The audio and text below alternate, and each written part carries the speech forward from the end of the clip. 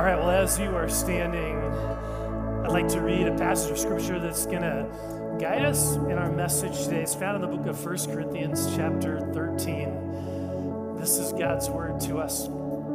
If I speak in the tongues of men or of angels, but do not have love, I'm only a resounding gong or clanging cymbal. If I have the gift of prophecy and can fathom mysteries and all knowledge, and if I have a faith that can move mountains, but do not have love, I am nothing.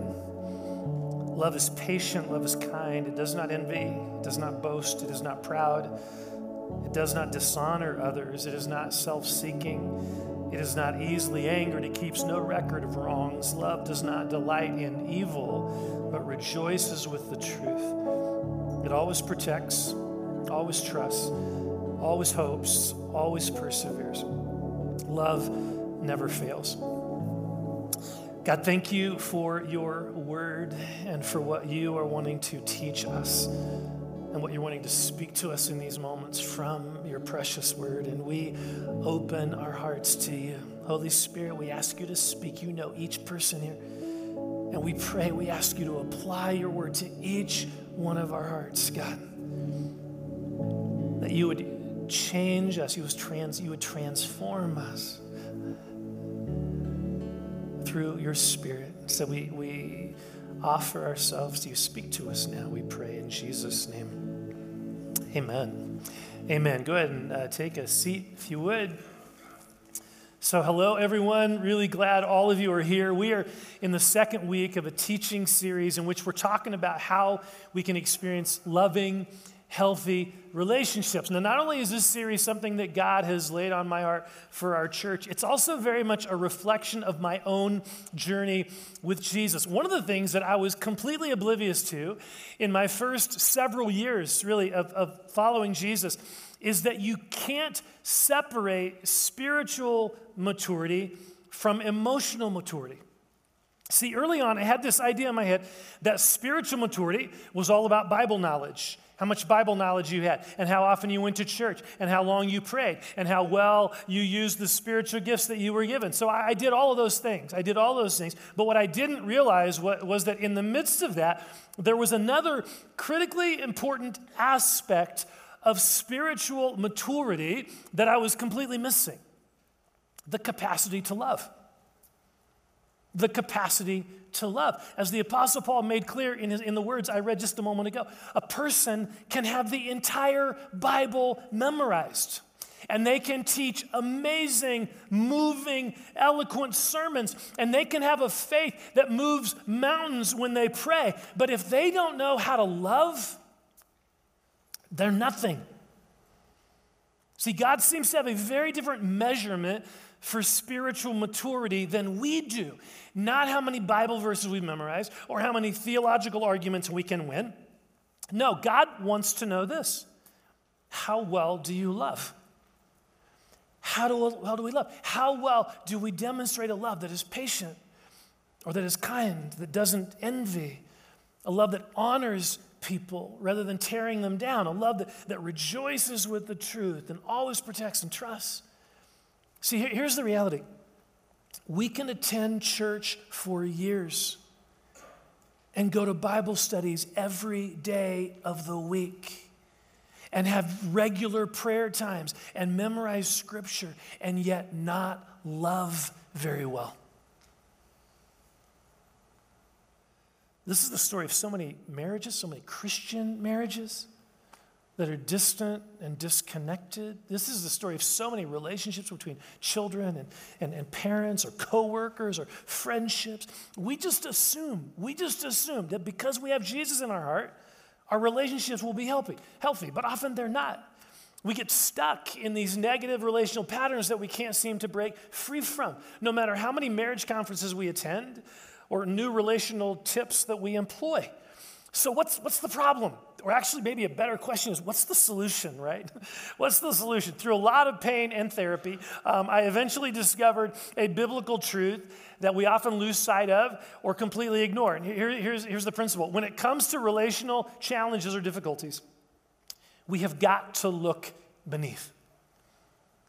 We've got to look beneath. As we talked about last week, the foundation for healthy relationships is the heart. Learning how to be attentive to the negative emotions that we're experiencing, the emotionally broken places within us. Because what happens is when we stuff those things, when we stuff our emotions, when we ignore our anger or our disappointment or our sadness, those emotions, they don't go away or disappear just because we ignore them. No, they actually become like a warm, humid petri dish waiting for a virus to find it. These negative emotions become places for lies and other yuckiness to get established in our hearts and to grow, which will continue to damage our relationships for decades. For decades.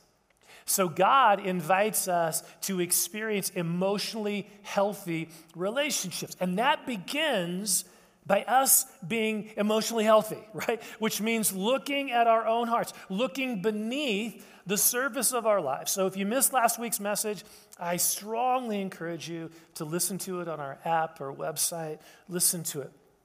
It's foundational. Well, today, we're going to look at a related factor, but it's another factor that keeps us stuck in negative relational patterns, and that is our past.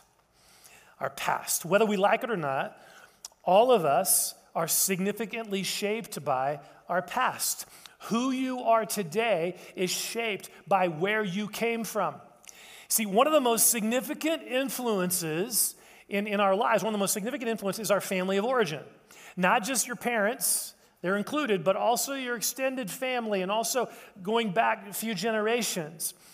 So I recently read a quote from a sociological expert who pointed out that in our culture tends to focus on the individual and downplay the influence of families. And here's how this works. So if you don't get along with your parents or they don't like your way of life, just move away, right? Move to California. See them once a year at Christmas.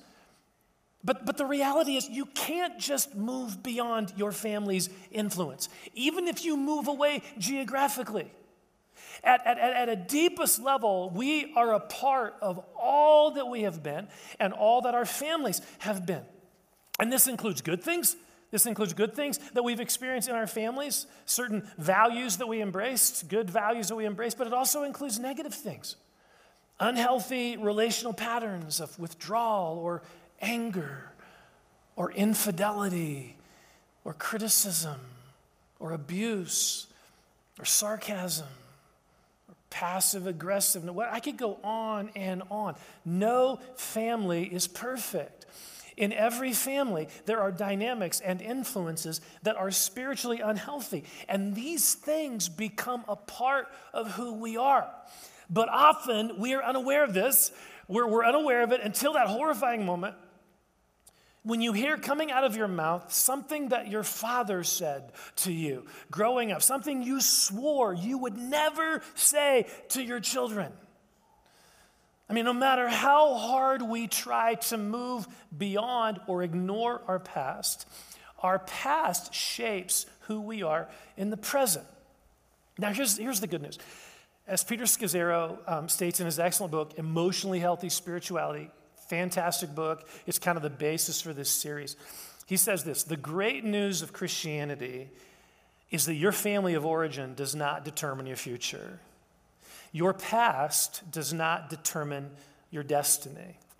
See, in Christ, we have the power to break free from these generational influences that are negatively impacting our relationships. So that's what we're going to talk about today. I want us to look together. We're going to kind of start, or actually guiding us this whole message. We're going to look at a vivid example of this in the Bible, where we see some unhealthy relational patterns that are literally passed on to three generations until someone finally stops the cycle. So we're introduced to this family in the book of Genesis. So I'm going to be summarizing like 38 chapters, okay?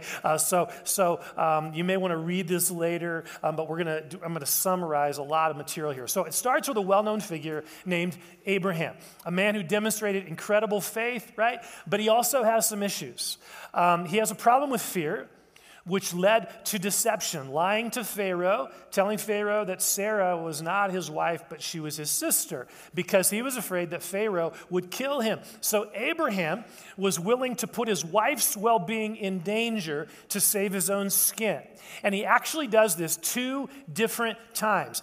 Both times, thankfully, God rescues Sarah from harm. But then, because his wife Sarah couldn't get pregnant, he had sex with one of his servants who had a son. Well, when Sarah finally does have a son as well, Abraham favors Sarah's son over the other son, which leads to all sorts of pain and conflict. That's Abraham. Well, Abraham's son, Isaac, grows up. He gets married to Rebekah, and guess what? He does the exact same thing to his wife. He lies to a local king, telling him that Rebekah is his sister, again, to save his own skin. Well, then he and Rebekah have twin boys. Esau was firstborn and grew up to be a skilled hunter, a man of the field. Whereas Jacob, the secondborn, didn't connect with outdoors stuff. He had other interests. Now, Isaac loved eating wild game, and so he naturally connected with Esau, not with Jacob. So very soon, Esau becomes Dad's favorite. Sound familiar? Abraham had done the exact same thing. And this wound created in this wound that was created in Jacob's heart was huge. It was huge. Jacob never felt his father's love and acceptance for who he was. Even though, if you know the story, he tried to deceive his dad to get his dad to speak a blessing, but he knew in his heart that blessing was really for Esau. He was just deceiving him. His heart wound was never healed. When you read his story, it's tragic, but he spends his whole life trying to find that acceptance in other things, in business success, in women, in sex. He has children with 4 different women. So now Jacob has 12 sons by these 4 different women. One would think that, given the incredible heart damage that his father's rejection caused him, one would think that Jacob would not do that to his own family. That he would not choose to love one son over the others. He would choose to love his sons equally.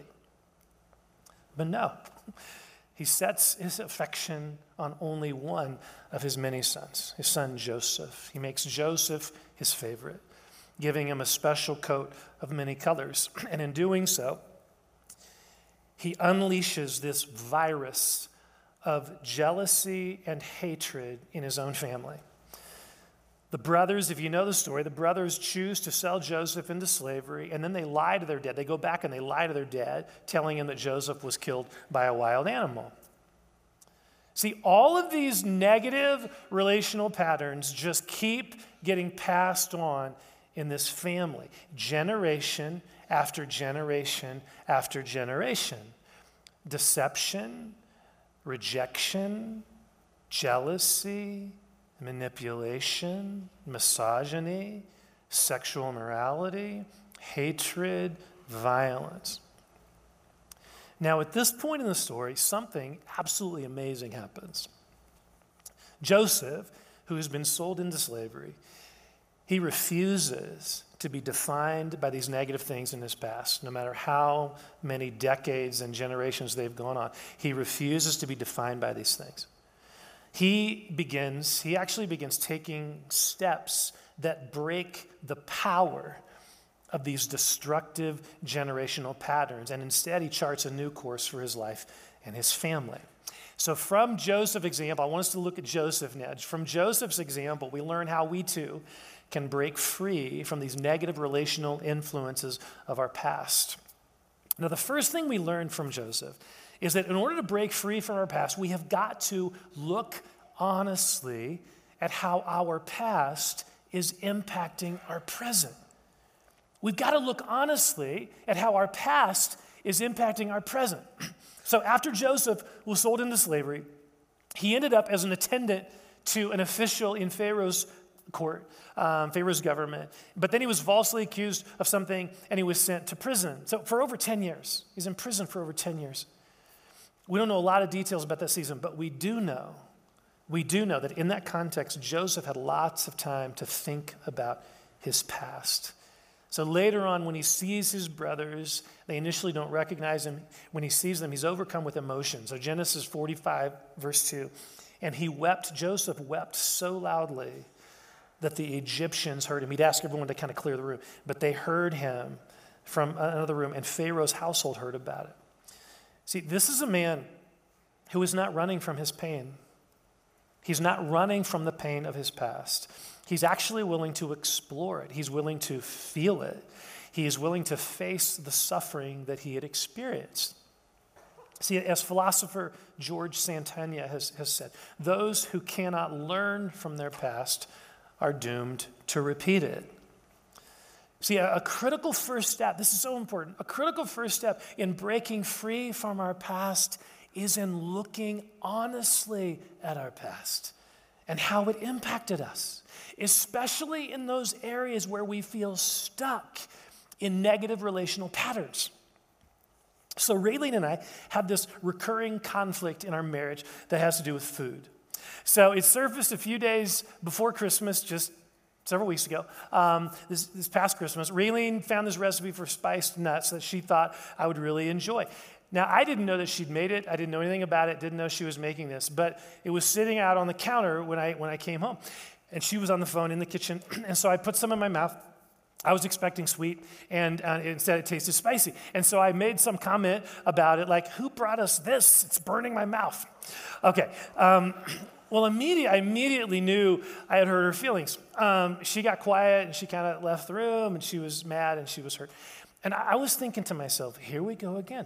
Can't I not like something she makes? Why does she take this so personally? It's just food. It's just food.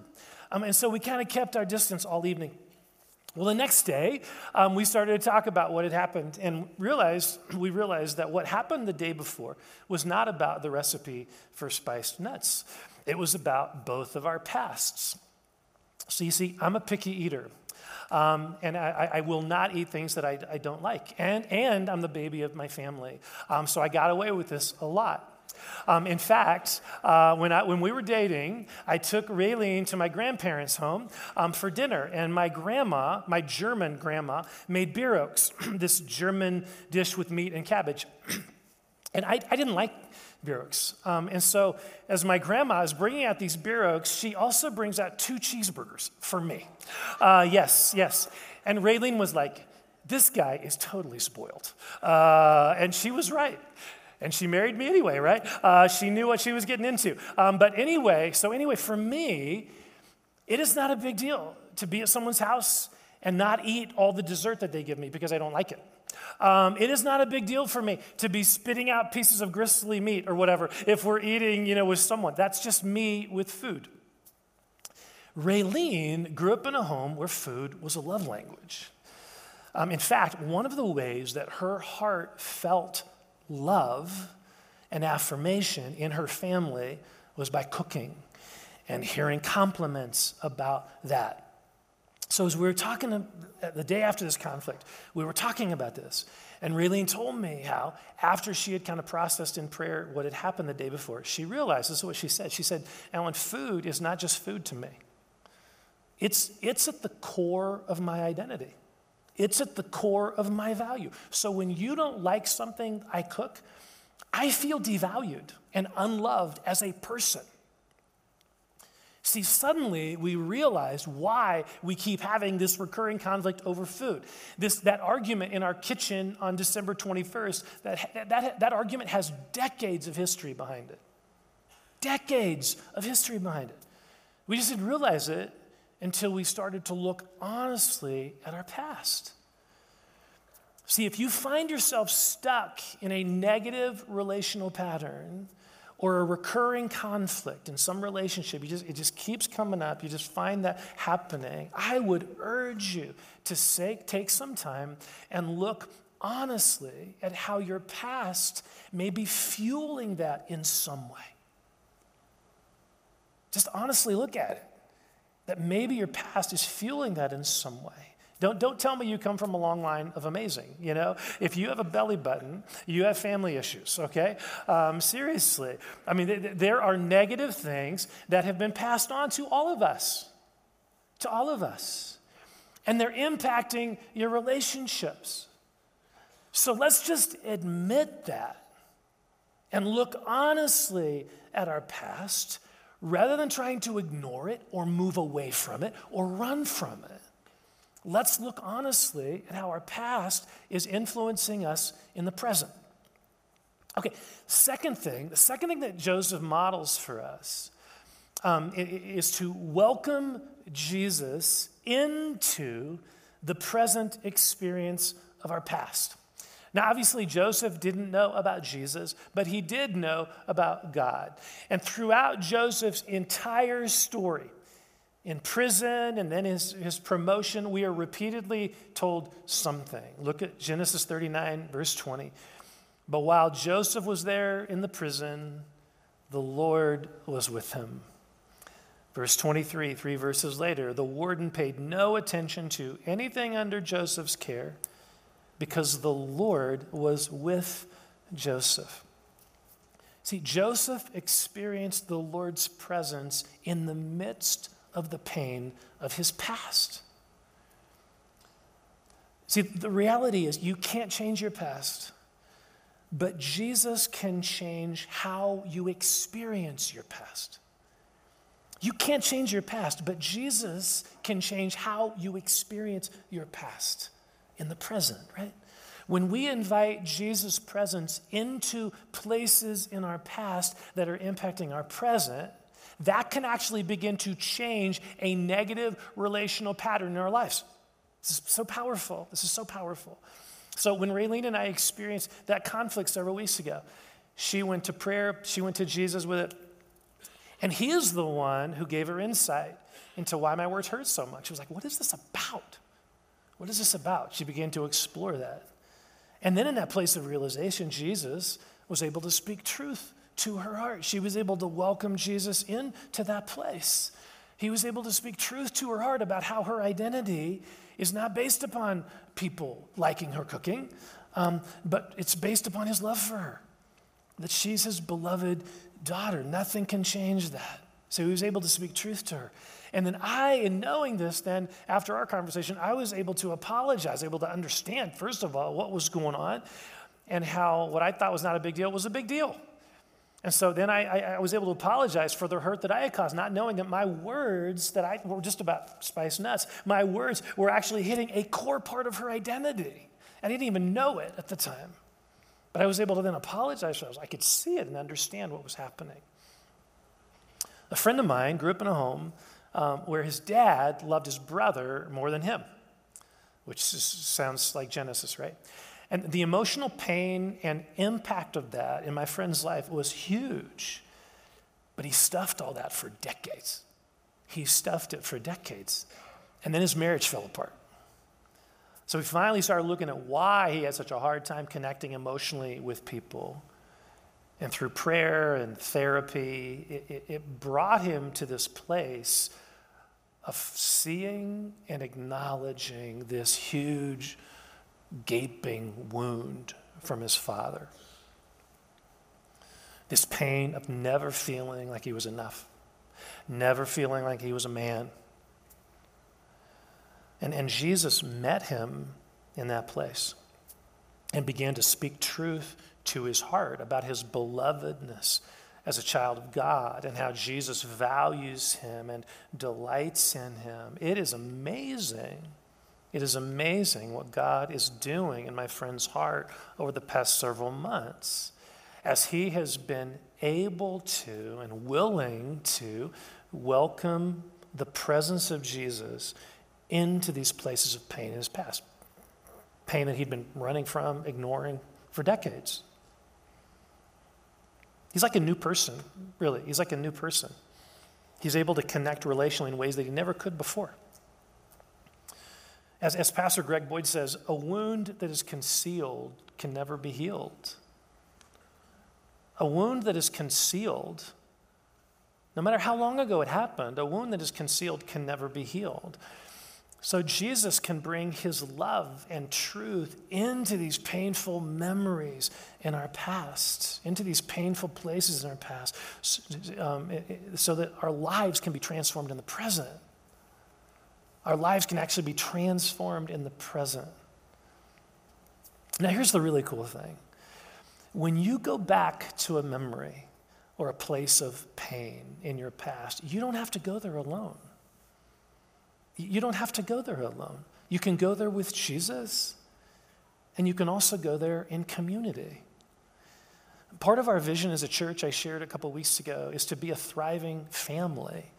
It's to be a thriving family, to help each of us, help us walk, really where we can walk with you through this as a church family. We can walk with each other through these things. We have a number of resources, soul care resources, to help you experience Jesus in these places in your past and to not have to do it alone. One is an inner healing prayer ministry called Hope Abounds, where someone will meet with you and just pray with you and will help you welcome Jesus into these places of pain, these painful memories, these lies you believed or whatever. If you feel stuck, you feel like there's just something in your past, Hope Abounds, sign up. You can call the church. It's a free ministry. You can call the church to make an appointment. We have another ministry called Paths to Hope, where a person will actually walk alongside you in this journey for several weeks, just kind of walk along with you in this. There are counselors that we can help point you towards, counselors in this area that we can point you towards. Please let us help you in this journey. We all need it. We all need it. There is not one person in this room who doesn't have issues in your past that are impacting you in the present. There's not one person here that doesn't have things in our past that are negatively influencing us in the present. So you don't have to go back to the past alone. You can go with Jesus and with a loving community. This loving community. There's something amazing that happens near the end of this story with Joseph. Because of a famine, his brothers come to Egypt to get food, and Joseph is the one in charge of dispensing food, and he immediately recognizes them, but they don't recognize him. Now, here's the deal. You can imagine Joseph in this place, what his brothers had done to him, and he could have made life miserable for them, right? As a way to get back at them for all the pain they had caused. And folks, that's what bitterness in our hearts will do. That's what bitterness will do. It will cause us to hold on to an offense. And in doing so, it not only poisons our own heart, but it ends up poisoning all of our relationships. And so what happens is the cycle of pain just continues. We think, bitterness feels really good to hold on to, but it poisons our own soil and it poisons our relationships. Is it really worth that? Is it really worth that? It's not. So Joseph doesn't do that. He gives them the grain that they requested. And then later on, there's a kind of a long story about a couple times they visited and all that stuff. But then later on, he finally reveals to them who he really is, that he is Joseph, their brother. He forgives them for all that they had done. In other words, he lets go of his right to retaliate, leaves that with the Lord. That's what forgiveness is. It's canceling a debt. It's not forgetting. It's not ignoring. It's saying, hey, this really hurt me. This really hurt me, but I am choosing to bring this to the cross and leave it there. That's what forgiveness is. It is our choice to cancel a debt. And in doing so, we think we're setting the other person free. We're actually setting our own hearts free. And in this context, the impact is huge. So he forgives them for all they've done, realizing that he realizes now God had been at work. Even in the midst of all their evil actions, God had been at work. He hugs them. He weeps over them. And then we read this. He actually says, and this is so powerful. We sing a song. We've been singing a song recently that has this in it. Don't be afraid. You intended to harm me, but God intended it for good to accomplish what is now being done. See, this is God at work in Joseph's heart. This is God at work in Joseph's heart. His decision, listen very carefully, his decision to forgive his brothers broke the cycle of pain and jealousy that had been going on for generations. Think about that.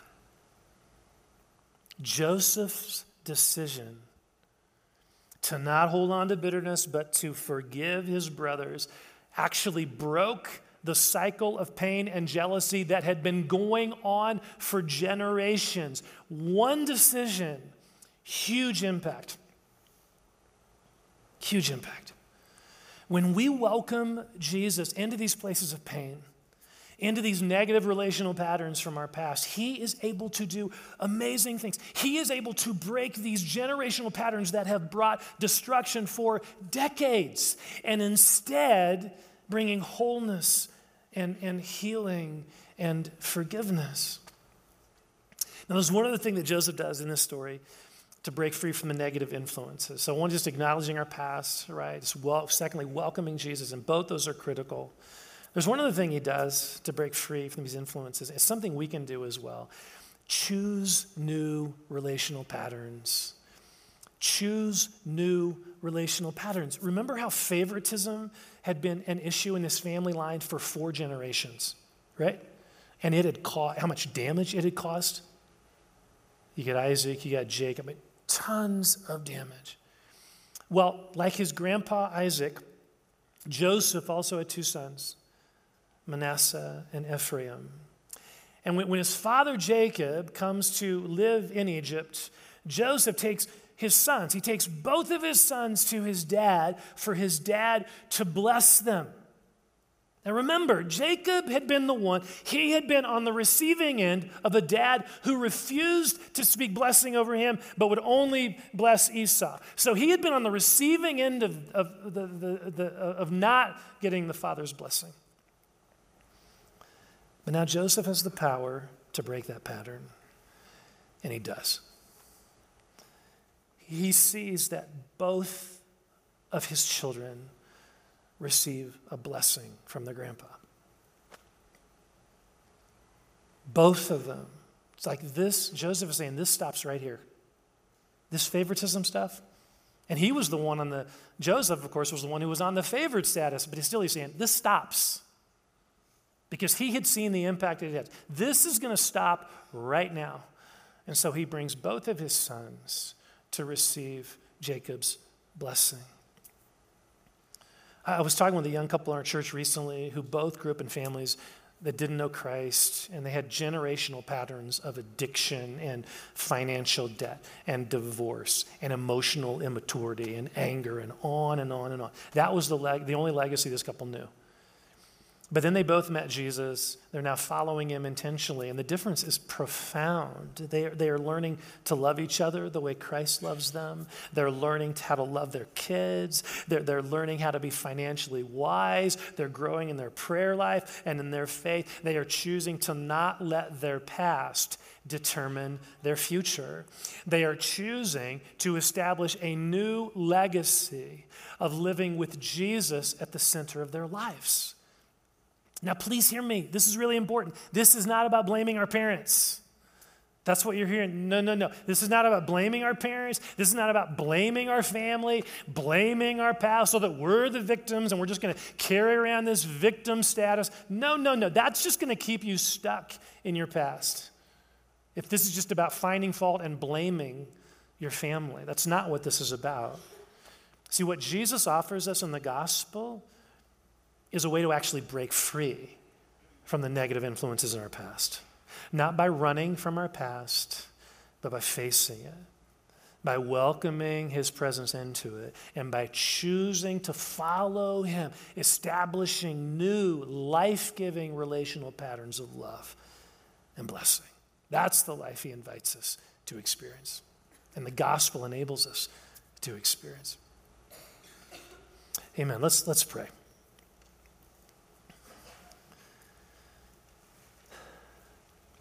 Holy Spirit, we welcome you here. God, I am pretty certain that there are some painful things that are being stirred in people's hearts. And I just want to acknowledge right up front here, we need you. We ask you to give us the courage to look honestly at our past, to not run from it, to not just try to move on from it, act like it never happened, but to actually look honestly at it and to celebrate what was good, but also to see where unhealthy relational patterns or pain are impacting us in our present. And give us a wide lens here to realize, man, the things that maybe we experience from our parents and we think about their parents, and that's exactly what they experience from them. And so this pattern that sometimes has continued for generations, would you just help us see these things? So I want to just take a moment and ask Jesus to show you maybe one pattern, one area, maybe a memory or a negative relational pattern from your past that is impacting you in the present. So, Holy Spirit, would you just show us one, if there's one pattern that's impacting us in the present from our past.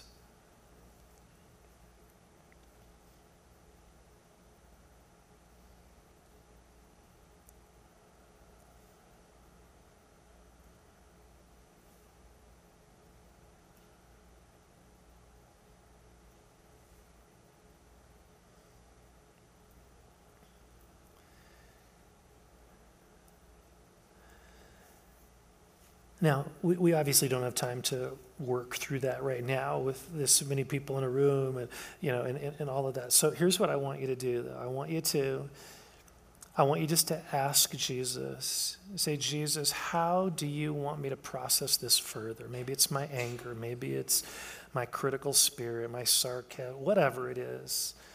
Or maybe it's just a cycle of addiction, whatever it is. But Jesus, just ask him, how do you want me to process this further? What do I need just to move forward with you in this? And what I mean by that, it may be hope abounds, it may be past hope, it may be just calling up a friend and processing some of this, it may be just some time alone with Jesus in prayer where you start thinking about some things that you hadn't thought about in a while, and you're just welcoming him into that place to speak truth to your heart, to bring forgiveness, all those things. So it may be any of those things, but let's just ask him, Jesus, how do you want me to process this place of pain or this negative pattern in my past?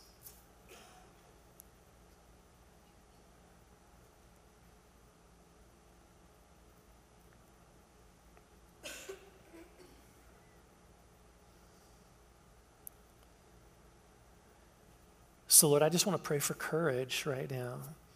I pray for courage for each one of us. It's no fun. This is no fun to look at painful things in our past, but it is so important. And so we thank you that we don't do this alone. We can do it with you. We can do it in community. I just pray that you would show us what this looks like, and that we would be able to acknowledge our past, to welcome you into these places, and experience healing and wholeness and truth and life. And then we would be able to choose new relational patterns. No matter how old we are, it doesn't matter. We can start with your help to choose new relational patterns. Help us do that, God. So I just pray, Holy Spirit, you would be bringing emotional health to us as a church, to us as individuals, to our families, our workplaces, as we explore some of these things that are kind of hard to look at. But again, thank you that we don't do this alone. We love you, God. We love you, God. So what we want to do, really, the worship team is going to take it in just a moment, and we just want to create space here an environment where we can respond. I think this is the most important part of the service. It's not the message, that's just information. This is when we can welcome Jesus into some of these places and process things he's stirring in us. And so we want to create space for that. So there's a prayer team that's available at the back.